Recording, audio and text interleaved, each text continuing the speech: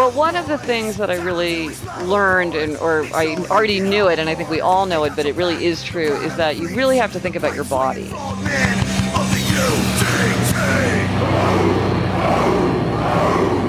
We all want to operate at peak performance and push past our barriers, find new boundaries, be the best that we can possibly be. Now, I've long been an advocate of natural training, believing strongly that Mother Nature has provided all the tools that we need. But recently, a few new innovations have evolved my mindset in this area. One of these is the new NeuroStim device for physical performance enhancement called Halo. Now, Halo stimulates that area of your brain responsible for movement, and the company has demonstrated a positive neuroplastic effect leading to performance gains in both individuals and teams. It's very simple to use and comfortable. I'm using it now to enhance my physical training as well as my somatic movement skills. Think Tai Chi. So I'm excited to now introduce this to the Unbeatable Mind tribe. And the team at Halo is offering $125 off the sport model. So check out their website at haloneuro.com. That's HALONEURO.com, and use the code UnbeatableMind125 at checkout. Trust me on this one, there are a few folks who already have the jump on you. So go to haloneuro.com today and use the promo code UnbeatableMind125. Hey folks, this is Mark Devine here with the Unbeatable Mind podcast. Thanks so much for joining me today. I really appreciate it. I know you're super busy and there's a lot of other things vying for your attention. So I take it very seriously and I won't waste your time. I've got a super cool guest today, Gretchen Rubin. Before I introduce her formally, let me remind you that it really helps if you go rate the podcast on iTunes. Also, we're available now in Google Play and Stitcher, SoundCloud, etc., etc. Really does help to review it. And if you're not on our email list, go to unbeatablemindcom.com/podcast. Drop your name on the email list. And also a quick plug for our last Academy, SEALFIT Academy of the year, is coming up in October. It'll be your last chance to do the full spectrum integrated immersive training experience that we run that has really impacted so many people. So check out that at sealfit.com /training or /academy. I can't remember which one it is. At any rate, doesn't matter. You'll find it. So Gretchen, I've just met Gretchen and I've got her book. I'm super excited to talk to her and to have her introduce her views and thoughts on development to you. Gretchen is a New York Times bestseller. She sold over 3 million copies of her books, Better Than Before and The Happiness Project and Happier at Home. And she runs a super popular podcast called Happier with Gretchen Rubin. She's been listed as a top 50 leadership and management experts by Inc. magazine, named one of the 100 most influential people in health and fitness. She is definitely a mover and shaker and doing some really good work. And the interesting thing about Gretchen is she started her career as an attorney. So I'm kind of have a kinship because I started my career as a CPA and then I became a Navy SEAL. So she was an attorney and then she became a happiness expert and trainer. So that's an interesting and unlikely combination there. So Gretchen, thank you so much for your time today. Super appreciate it. Thanks for being here. How are you doing? Great. Thanks so much for having me. I'm happy to be talking to you. Yeah, likewise.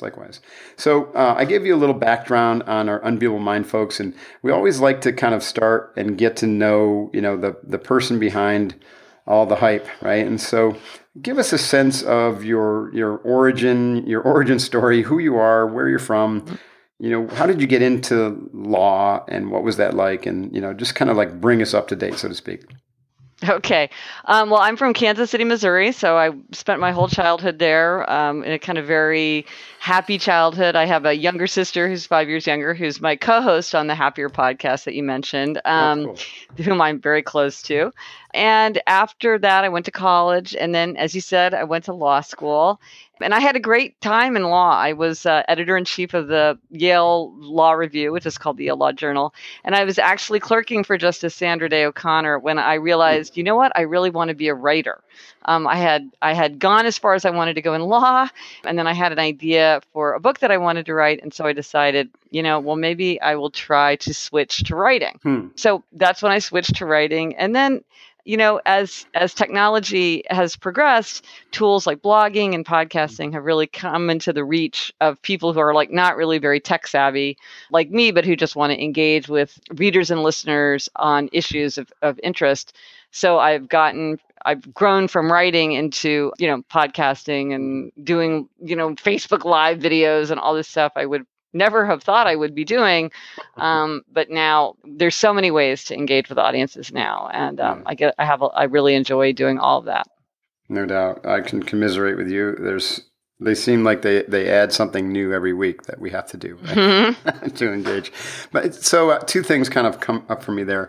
One is it seems a little unusual to me to, to be a lawyer and be having fun as a lawyer and clerking for someone as esteemed as Sandra Day O'Connor. And then just to say, well, I just want to write. What were was there a creative streak in you that ran through your childhood? And was there some unexpressed, author in you early in your life? Or was this truly kind of a transformation that kind of came upon you? Well, if I look back on my life, I certainly did everything a person would do to prepare herself to be a writer. First of all, I read all the time growing up, and I still read all the time. I take a lot of notes on what I read, tremendous amount of notes, which is a very good exercise for someone writing. I majored in English. Law school is certainly a training in a certain kind of writing. And I always wrote papers instead of taking exams. I've written 3 really horrible, bad novels that are safely locked away in a desk drawer. So I've always done things that would show this kind of writerly inclination, but I really didn't I didn't understand what kind of writer I wanted to be, because I knew I didn't want to be like a novelist or a playwright or a poet. And I knew I didn't want to be a journalist. And I knew that I didn't want to be an academic writer. I didn't want to write a PhD thesis. So I didn't really understand what kind of writer I wanted to be. And nowadays, something like creative nonfiction is really understood as a category. But at this time, it wasn't really something that people talked about that much. So it took me a while to see what the kind of writing that I would want to do was the kind of writing that I could do for a living. I was like, if I'm not a novelist and I'm not a journalist, what am I? I'm like, well, there's a place for the kind of writing that I wanted to do. Mm-hmm. And then, that leads me to the second question is, how did you decide to write about happiness? I mean, were you talking about happiness all the time? Was it something that was always on your mind? I mean, where did that come from? That's really interesting. Well, the Happiness Project was the 4th book I wrote, and all the books I've written, though they might look very different from the outside, are all about human nature. That's my subject. That's what I'm interested in, and so I'm always looking at it in different ways. And I was just finishing up a biography of John F. Kennedy when I was sitting in a crowded city bus and looking out in the pouring rain, and I thought, well, what do I want from life anyway? I want to be happy.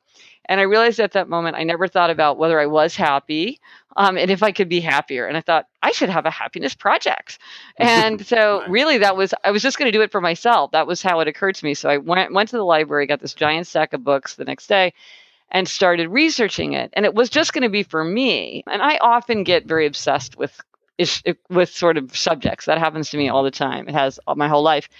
But this was something that was so rich and so vast that pretty soon I thought, well, gosh, maybe I should write a book about it. And, ever since I've basically been writing in that vein. It's such a vast subject.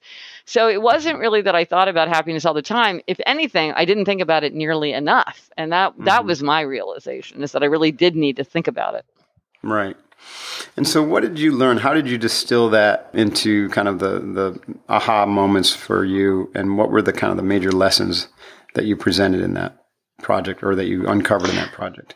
Well, in the Happiness Project, what I did is I decided to take a year, because a year felt like enough time that real change could occur, but not so much time that, I couldn't see past the horizon.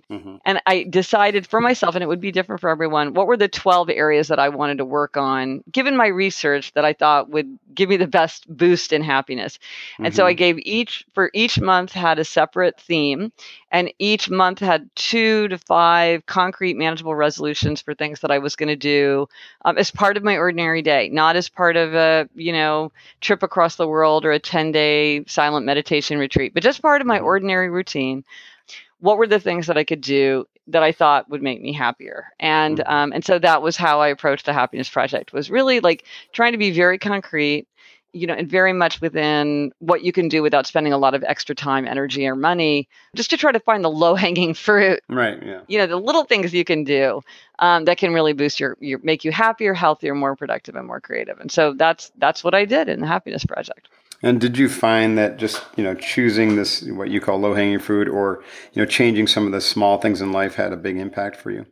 Yes, it's surprising how often very, very small changes can really have what would seem to be very disproportionate. Like one of the things that we did, one of the few resolutions that we made as a family, everything I did myself. I didn't involve other people because you can't make other people do anything or change, which is one of the sad truths of happiness. But the one thing we sort of decided as a family we were going to do is we were going to give warm hellos and farewells. Whenever somebody came into the apartment or left, we would really greet them, really like put down the book or the device or look up from homework or whatever, and really say hello and really say goodbye with like a kiss. And this was very simple, and yet it dramatically changed the atmosphere of my house because you really feel so much more, feel that attentiveness and that tenderness that we all want from our home. And it wasn't hard to do, and it made a big difference. So there's a lot of things like that, I think, for most people. That is pretty cool. I love that, because you're just dropping into your heart just for a moment, but then you're training that as a habit. What were some of, without going through, all 12, but what were some of the major insights? Like I said, that was a good one that you just shared, but what were some of the other ones that had a real big impact on you? And you could say when looking back, those two or three were really powerful.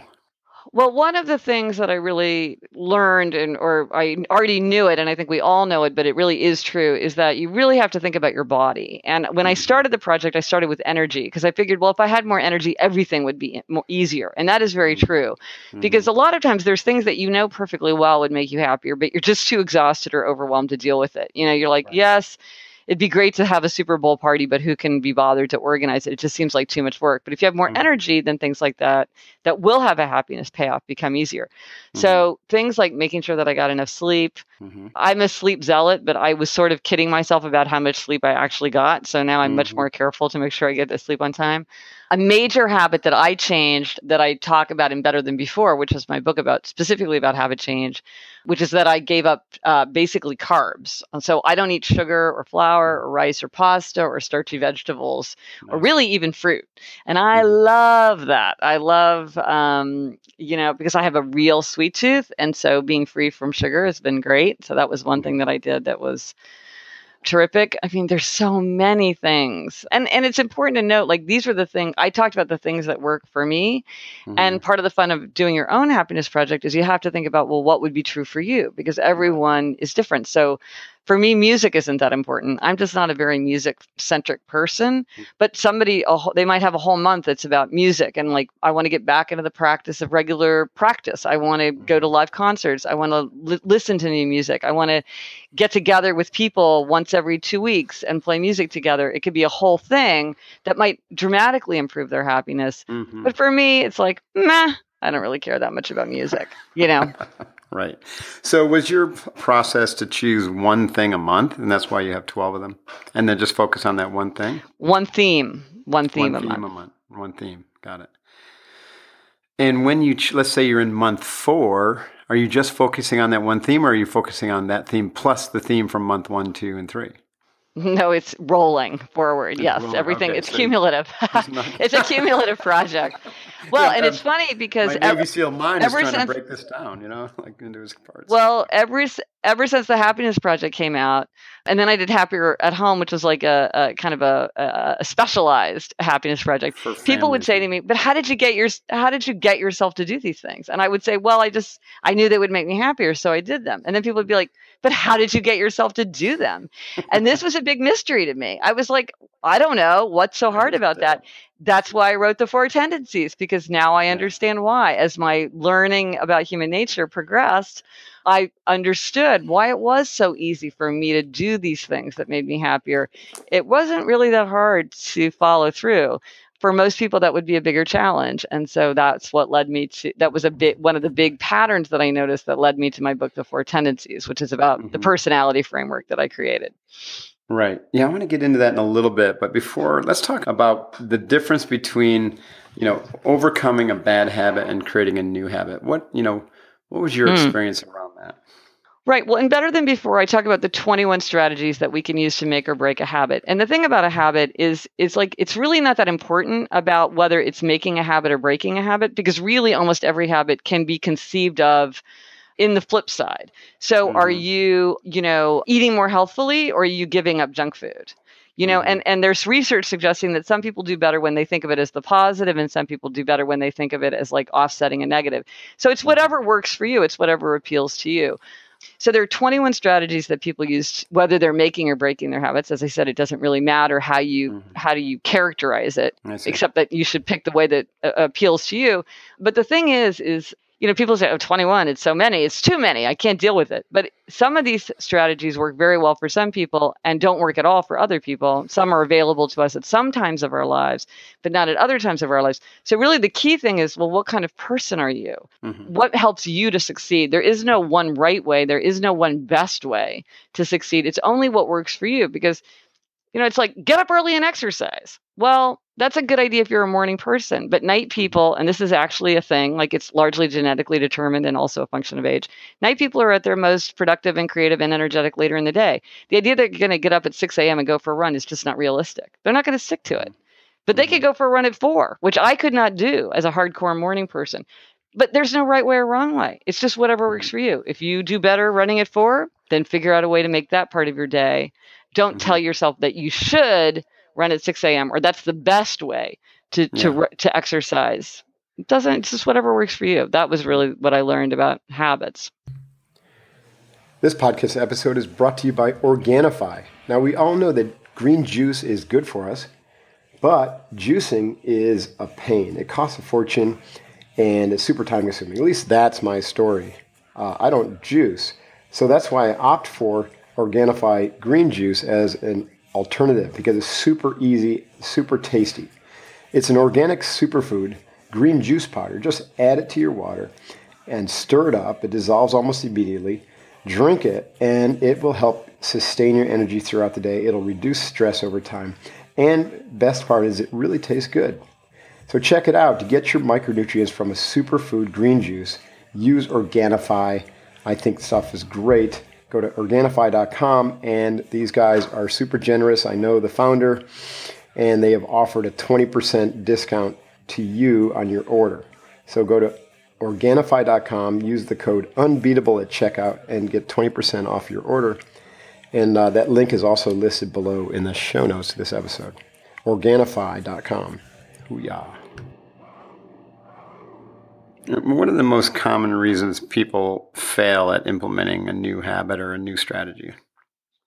Because they don't set it up in the right way for them. They think, well, this is the right way to do it, or this is how Steve Jobs did it. Or, I read like the 7 habits of highly successful people, and so I'm going to do it that way. And they don't take into account what works for them. Because like one difference that you see is simplicity lovers and abundance lovers. So simplicity lovers are people like me. We like bare surfaces, clean shelves, walls without much on them, not much noise, not much going on. And we feel like that's what stimulates our creativity and productivity. Abundance lovers like buzz and profusion, a lot of stuff on the walls, a lot of things happening, collections, abundance. And the problem is when somebody says, well, my way is the right way. A cluttered desk means a cluttered mind. Well, maybe that's true for you.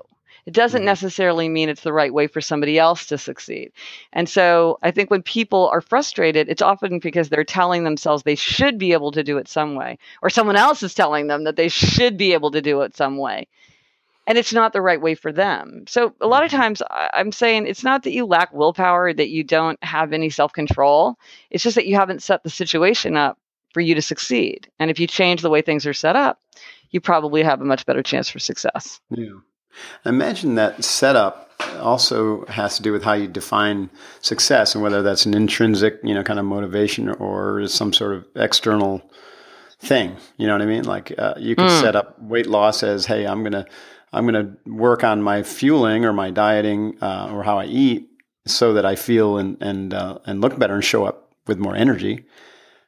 And have some way of measuring that, or you can actually say, well, I want to lose 40 pounds, which is more of an external motivator. And some people are motivated by one or the other, I imagine. But what did you find in that? Were you mostly intrinsically motivated with the with the habits, or did you Well, have well, extra that ones? sort of gets into the four tendencies. Okay. But I don't really talk about it as motivation, but more expectation. So Mm-hmm. that gets into sort of an area where I have sort of a slightly different way of looking at it.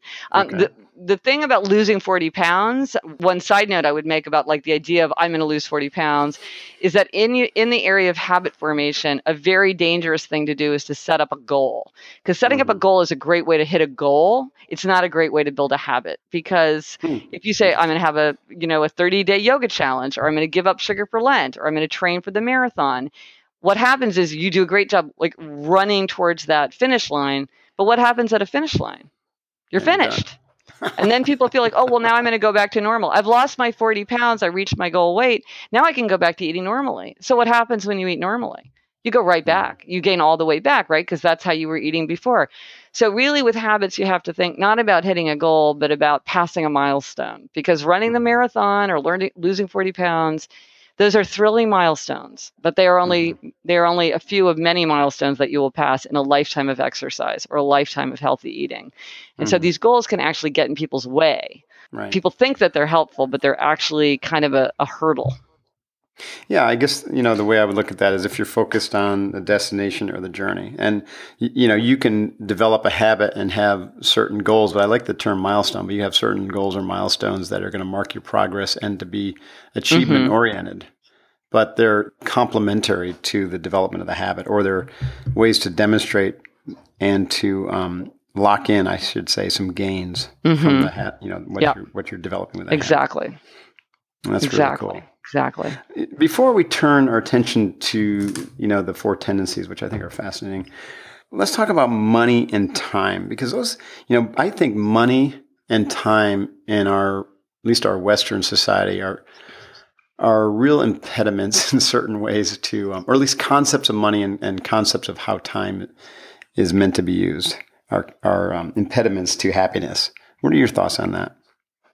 Well, I mean, I think there are elements of life to be very carefully considered, because you're right, they can get in your way. I mean, the thing about money's kind of like health, in that we're much more aware of its drag on our happiness than we are of its lift in our happiness. So if you don't Mm, have your health, or if you don't have enough money to meet your needs, you're very aware of it, and it's a mm-hmm, drag on your happiness. If you mm-hmm, have enough, if you have your health, it's hard to maintain a sense of gratitude for it, which is I think mm-hmm, why there are a lot of like people trying to remind themselves to be grateful for the things that they have, because it's easy to like take that for granted and not realize like how full of thankfulness you should be for the fact you don't have to worry about these things. right. Time is interesting, because time, everybody has, time. You can't waste it. You can't spend it. You can't accelerate through it. It is what it is. Mm-hmm, And I think, in talking to people about happiness, it's certainly something that comes up over and over again, is people wanting to deepen their sense of time, make their sense of time more rich and more valuable, and to use their time wisely, which is things like, I want to get off Facebook so that I have more time to read novels. And so they mm-hmm, want to build habits that are going to help them do that, because they recognize that certain kinds of time are more valuable than other kinds of time. So why don't you spend your time in the most valuable way? Well, there's a lot of mm-hmm, reasons for that. And once you identify them, then you can start figuring out ways to solve for that. It's a mm-hmm. big, big theme, and better than before. Yeah. Yeah, I think that's important. And I was thinking as you were saying that the simple practice like you described of just greeting someone with total presence can kind of shift time and shift your perspective on it and create a moment that is, feels like a lifetime. You know what I mean? And then Mm-hmm. you have that forever, as opposed to being, continuing to be distracted. And when you're distracted and you're constantly distracted, time seems to just zip on by. But by creating those Yes. moments of connection, all of a sudden time will seem to stop, and you can have a joyous moment that can feel like forever. And that happiness kind of like pops his head up in those moments, doesn't it, when we're present? That's interesting. So Mm-hmm. let's shift focus a little bit to the Four Tendencies. Now, this is a book that you've just recently finished. It's not on the market yet, am I right? When's it due out? September 12th.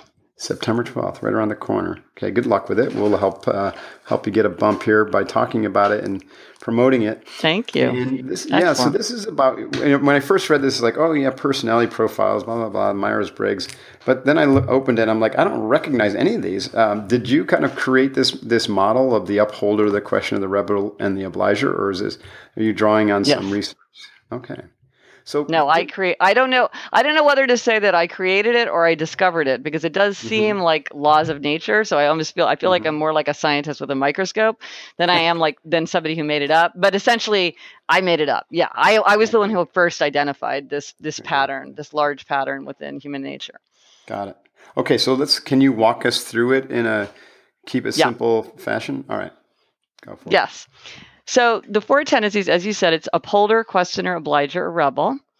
And this has to do with how you respond to expectations. And so all of us face two kinds of expectations: outer expectations, like a work deadline or a request from a friend, and then inner expectations, which is like your own desire to meet a New Year's resolution, your own desire to get back into running. So upholders readily meet outer and inner expectations. They meet the work deadline, they meet the New Year's resolution without much fuss. They want to know what's expected of them, but their expectations for themselves are just as important.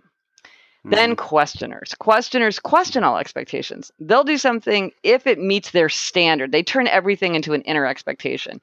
If they think it's justified, they will meet that expectation. If they feel like it's arbitrary or inefficient or irrational, they will resist it. Interesting. Then obligers. Obligers readily meet outer expectations, but they struggle to meet inner expectations. And I got my first insight into this tendency when a friend said to me, I know I would be happier if I exercised. And when I was in high school, I was on the track team and I never missed track practice. So why can't I go running now? And now I know she's an obliger. When she had a team and a coach waiting for her, she had no trouble showing up. When she was just trying to go running on her own, it was a struggle. Then finally, rebels. Rebels resist all expectations, outer and inner alike. They want to do what they want to do in their own way, in their own time. If you ask or tell them to do something, they're very likely to resist. And typically, they don't even like to tell themselves what to do. And so most people can tell what they are and the people around them are just from this brief description. But there is a quiz online at happiercast.com/quiz. And like 800,000 people or something have taken this quiz. So you can take the quiz if you like to have an answer spit out at you. But like I say, a lot of people can just tell what they are from the description, because these are pretty blatant. They're pretty obvious for a lot of people. And which one are you again? You're the upholder, or? I'm an upholder. And what's interesting about the tendencies is they're not equally distributed. So the biggest tendency for both men and women, the biggest tendency is obliger. That they are the rock of the world. They're the ones that's a big you either are an obliger or you have many obligers in your life. Then next, questioners. Questioners also a very large tendency. The smallest tendency is rebel. It's a conspicuous tendency, but it's small. My tendency, the upholder tendency, only slightly bigger. Those are the two kind of extreme personality types. They're small. Most people are questioners or obligers. Now, I'm an upholder. What are you? Do you know what you are? Well, I think I'm an upholder as well. I don't resist outer expectations, although I might challenge them at times. But I'm, especially with my upbringing, I was always quick to meet the expectations of my parents and society, and I was a Navy SEAL for 20 years, so I had to meet expectations. But I wonder if you're I wonder if you're an obliger. The mission of your podcast made me think that maybe you're an obliger. How do you feel about inner expectations, things that nobody else cares about? Because you're right, upholders and obligers both readily meet outer expectations. And so in that way, obligers and upholders are alike. The question is, what about that inner expectation that nobody cares about? Maybe people are even kind of inconvenienced by. Yeah. Now, help me understand what it would be like to resist an inner expectation while meeting an outer expectation. Like, it's easy for me to meet a deadline at work, but it's hard for me to work on a novel in my free time. Or, it's easy for me to go to the gym when I'm working with a trainer, or I'm taking a class, or I'm meeting a friend, or I'm going to do a 5K to raise money for charity. But when I'm just supposed to go on my own, it's a struggle. Or, for me to get motivated to do something, I have to think about how it's going to help other people, or why other people care, or are going to be affected, or even notice. Sure. That when I'm just trying to do something for myself, it maybe doesn't get done. This is really awesome. So I would say that I have aspects of both. there's a shadow aspect of me that is very codependent from my upbringing, and that plants me firmly in the obliger category. But as I've grown and evolved and kind of overcome some of those, some of those mental patterns or emotional patterns, I've become much more of an upholder. So I'm kind of in that space where they overlap. And that's probably a good it's question. interesting. Do we have aspects of all these in us, or can we? Or well, some you of them? can't be. People can kind of tip one way or the other. You can, because each of the tendencies has something in common with two other tendencies. So as an obliger, obligers and upholders have something in common in that they both readily meet outer expectations. But obligers also share something with rebels, and they both resist inner expectations. And I have to say, just listening to your description of your podcast, I thought that sounds like an obliger perspective on the world. Just the way that you framed it, to me, I was like, that sounds like the way an obliger would think about it. And that, that's the largest tendency. And so obviously that's going to resonate with a lot of people because that's the one that most people feel like. But absolutely, some obligers tip to upholder and some upholders tip to obliger. And so there are these people do kind of take from the other. They will take kind of a flavor of the other. So like I'm an upholder who tips to questioner, but some upholders tip to obliger. So it just kind of flavors the way that it comes out. Right. And these four tendencies aren't good nor bad. They just are. They're personality types or profiles, like a Myers-Briggs. Oh, 100%. 100%. Each tendency has great strengths and great weaknesses. Each includes people who are hugely successful and also big losers. So, when you look at people will sometimes say, well, who's the happiest? Who's the most successful? Who's the healthiest? Who's the most productive? And it really isn't a particular tendency.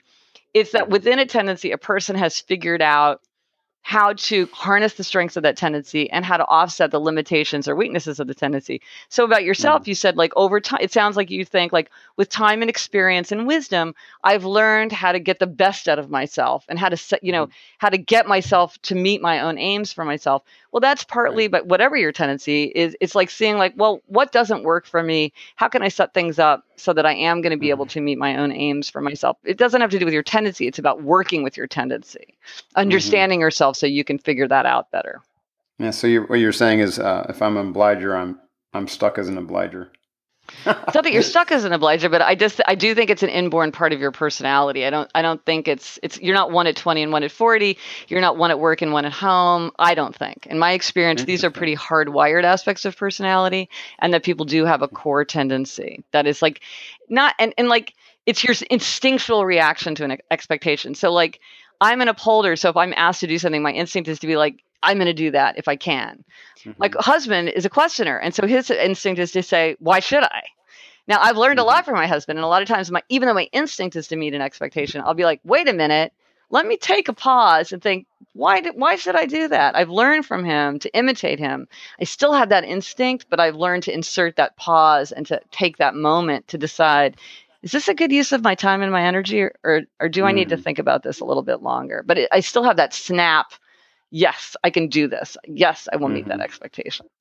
That's interesting. I only publicly support companies and products that I personally use and have found valuable. So I wanted to tell you about Qualia. Now, I'm not a supplement geek. I don't find them useful if I'm fueling properly. But when it comes to my cognitive strength and brain health, I am excited about the emerging industry of nootropic supplements. I've been testing Qualia, designed by my friends at the Neurohacker Collective, for several months now, and it's on the bleeding edge of nootropic research and has become the one supplement that I won't go without on a daily basis. Qualia stimulates what's called broad-spectrum cognitive enhancement, which involves optimizing multiple cognitive variables simultaneously rather than focusing on a single variable. For example, it brings me greater ability to focus and makes me feel more connected while not diminishing my overall awareness of the environment. I experience a systematic enhancement of my brain's ability to take in and process information without any stimulating effect, which would make me feel agitated like caffeine or depleted after the effect wears off. Now, for a busy entrepreneur and athlete like me, it's a no-brainer to invest in my brain health with Qualia. You can get on the Qualia bandwagon with me by visiting neurohacker.com. That's neurohacker.com and use the code UnbeatableMind15R. That's UnbeatableMind15R to get 15% off the life of your order. Trust me on this one, you won't be disappointed with Qualia. So how do we use these? It's definitely interesting, and I'm thinking, oh, wow, I can learn a lot. But what's the practical application for us? Well, part of it is that when you understand the tendencies, you can understand how to manage yourself better, and you can also manage your relationships with other people better and help them to achieve their aims better too. Because I think it's natural for all of us to just assume, well, people see the world the way I do. You don't even consciously think that you're seeing the world in a particular way. You just think you're seeing the world. And when you understand how people can have different reactions, you have greater insight into the way that they behave. So take questioners, for example. Questioners can sometimes drain and overwhelm others with their constant questioning. And they can sometimes be perceived as being undermining or not team players or disrespectful, say like a questioner child who's asking a lot of questions of a teacher. And people are like, take that amiss. The questioner doesn't mean to be insubordinate or disrespectful. They just really want to have robust explanations if they're going to meet an expectation. And so when you understand that about a questioner, you can be like, well, they kind of drive me with their crazy with their questions, but it's a questioner, and so I understand where this is coming from. I don't have to take this personally. We can just figure out how to get this person the information they need. That's fine. Similarly, like with obligers, the key thing, and maybe this is the most important thing in the whole book, is if an obliger is having trouble meeting an inner expectation, which by definition they are, because that is the definition of an obliger, the solution, the answer is so simple. And that is to give yourself outer accountability for whatever that inner expectation is. If you want to read more, join a book group. If you want to exercise more, exercise with a friend or work with a trainer or sign up for a class where you're going to get paid. If you want to have a side hustle, create a customer or a client or a student for some, even if they're not paying you, but somebody who's expecting you to deliver for them. And that accountability is going to allow you to follow through for yourself. I see. That makes a lot of sense. So set up the structure that its sphere that is going to hold you accountable, or that you're going to go out and meet someone else's expectation because you don't want to let them down or let yourself down. And because a lot of times when people don't understand the tendencies, they can kind of misdiagnose what the problem is. So to talk about obligers will often say like, well, I never take time for myself, or I can't put myself first. Or I always go, I would never say no to a client or a customer or a patient, or I have low self-esteem, or I'm a people pleaser. Like they have a lot of things a lot of ways that they dress it up, or, the way they characterize it. And I'm like, don't get into any of that. It's only about accountability. And once you see that all you need to do is plug in the outer accountability, then all that other stuff will just go away. But it's important to understand this because, sometimes obligers fall into the mistaken belief that, well, I always am meeting the needs of others and other people's priorities, but I never have time for myself. Therefore, if I quit my demanding job, then I will have time for myself. Or if I retire early, I hear this a lot of times from people who retire. If I retire early, then I will have time to meet my inner expectations because I won't have those outer expectations. That doesn't happen. The mere disappearance of outer expectations does not allow an obliger to meet inner expectations unless outer accountability is put into place. That's just the way it is. I mean, that is just the way that it works. This is easy to fix once you realize what the solution is. The solution is not to quit your job. The solution is to create outer accountability for whatever it is that you want to get done. That's what's going to work. Mm-hmm. Interesting. So what you're saying to me is an obliger, if obliger wanted to develop a new habit, then just some intrinsic motivation around that habit is probably not going to work if it's something that she's or he is going to resist. So they're going to need, a friend or someone to hold them accountable. Yes, they need some form of accountability. Now, some obligers can do kind of fancy things, not all obligers, but some can be accountable to their future self. This works for a surprisingly high number of obligers. Now Gretchen doesn't want to exercise, but future Gretchen is going to be really disappointed and full of regret if now Gretchen doesn't exercise. So I need to do it for future Gretchen.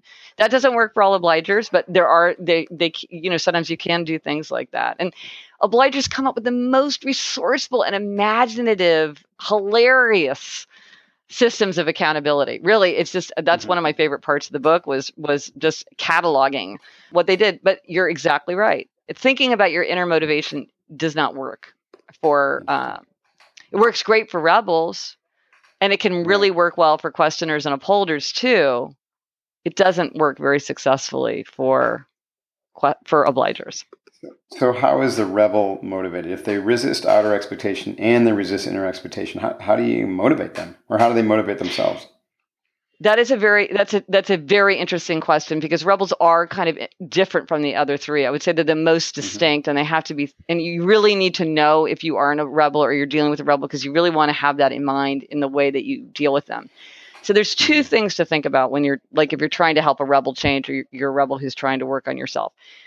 Rebels always want to act from freedom and choice. They want to express their identity in what they do. So you can always appeal to someone's idea of their identity. You want to do this because you want to be, this is the kind of parent you want to be. Yeah, it drives you crazy to have to show up for carpool every day at the same time, but you're going to do this because you're a responsible, considerate parent who's going to be there for your child. That's who you want to be. So you can do it because that's who you want to be. So an appeal to identity. Oh, you're a young, vigorous person. Of course, you're going to go out for a run and you're going to push yourself because you're that kind of person. Like, your whole life, you've been so outdoorsy and you've been so vigorous. Like, you're not some couch potato who can't run 5 miles at a time. No, this is who you are. You're going to be able to do this. Or you can do information consequences choice. This is when you you give the information to the rebels so that they have the information that they need. You tell them the consequences of their action or their inaction, and then you allow them to choose. You don't nag them, you don't remind them, you just allow them to choose.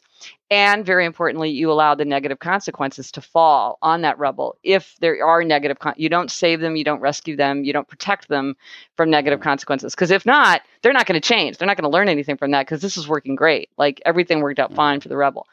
So the way this might work in practice is, let's say you're at work and you're working with a rebel, and, instead of saying to the rebel, oh, you have to do this, you have to meet this timeline, you have to meet this budget, or else, you'd say to a rebel, hey, we got an opportunity to work with a new client. It sounds like an interesting project.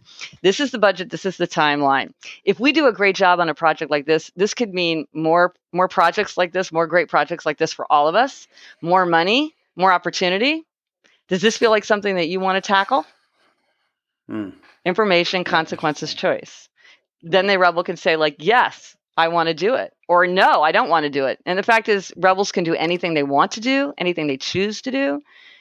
But they're not going to do something because you tell them they have to, or because they're supposed to. So they have to want to do something. They have to decide for their own reasons to do something. That's what works with a rebel. Interesting. Yeah, I think my son is a rebel, and I imagine a lot of people listening are going, "Yeah, my kid's a rebel," and so I'm hoping he grows out of it. So I'm kind of stuck with this. No, he won't. Idea that, come on, they got to be able to grow. No, it's funny. I got an email from somebody who said, I don't like reading about your tendencies because you suggest that people don't change. And don't you, my husband's a rebel. And don't you think at a certain point, somebody just grows up and realizes they can't live that way? And I'm like, I hate to break it to you, but you're married to this guy. Like, no, I don't think he's going to change. And the fact is, you can live that way. And he does live that way. So that's it. And there's many, many strengths to the rebel tendency. Yeah, for sure. I get that. You're kind of driving a stake through one of my primary tenets is that, I believe that you can change aspects of your personality because they're all patterned based upon, your upbringing. And so when you get clear about what that is, begin to examine those patterns, it takes great self-awareness, right? It takes great self-awareness to change those patterns and to shift. But I've personally seen transformations. But I guess the jury will be out on that, huh? I'll have to sit with your the tendencies and see if. Yes, well, you'll have to report back to me and tell me what you think. Whether you think that. Obviously, I'll be watching my 18-year-old son really closely to see if he grows up. Yeah. That is awesome. So, what's next for you? Like, what's your vision for the future? How are you going to continue to serve in this vein? And are you are you moving? Do you do coaching, by the way? I guess. No, I'm a writer. You just write. I've got a lot of things that one of my favorite things about myself is I get obsessed with things. And so I've got several obsessions going right now. I haven't decided which one is going to be big enough to be the next book. Often around this time in a book, I will sort of get hit by a lightning bolt of like just shaken with the desire to write a book about something. And so I'm just sort of like trying to stay open to a lot of different ideas and follow up a lot of I'm reading a lot of weird stuff, books that no one's ever heard of, that haven't been checked out of the library in like 15 years. Nice. And sort of waiting to see where this is going to take me. I know it's going to be about human nature because that's really what always interests me, but that's a very big subject. So it sure is. There's a lot of avenues to go down that are so fascinating. So yeah, I'm figuring that out right now. Awesome. In the meantime, you've got the launch of your book. I'm sure you'll have some PR and all a bunch of stuff to do. So you're not going to be wanting for things to do. So yeah, good luck with that. The Four Tendencies, again, that comes out September, I think you said 12th? September 12th. Okay. You're right. Yep. Awesome. Yeah. Awesome. Good luck with the book launch. It sounds fascinating. I'm going to read it. I would have read it before the podcast, but I didn't even know it was showing up. It was so cool that it just showed up in my mailbox. I know. Today. Perfect timing. Serendipity. Yes. Well, now you'll have to. I wonder if you are indeed an obliger. When you do it, you'll be able to sell. I bet. If you're an upholder or an obliger. Yeah, I'll get back to you on that. Awesome. Yeah, and whether your son's a rebel. Excellent. Thanks so much. So fun to talk to you. Yeah, I really appreciate it, and hopefully we'll meet you sometime in the future in person. Excellent. All right. Yeah. Hoo-yah. All right, everybody. That was it. Gretchen Rubin. Check out her website, and also you can check out her blog at Happier with Gretchen Rubin. Happier with Gretchen Rubin. And thanks again, as usual, for your time. Super appreciate it. As usual, stay focused, do your daily training, and develop that unbeatable mind. Hoo-yah. Talk to you soon. Divine out. Lock and load, boys. Time to explode, boys. Make sure you get home, boys. They got your back, the pride of the fleets, the bright swinging frog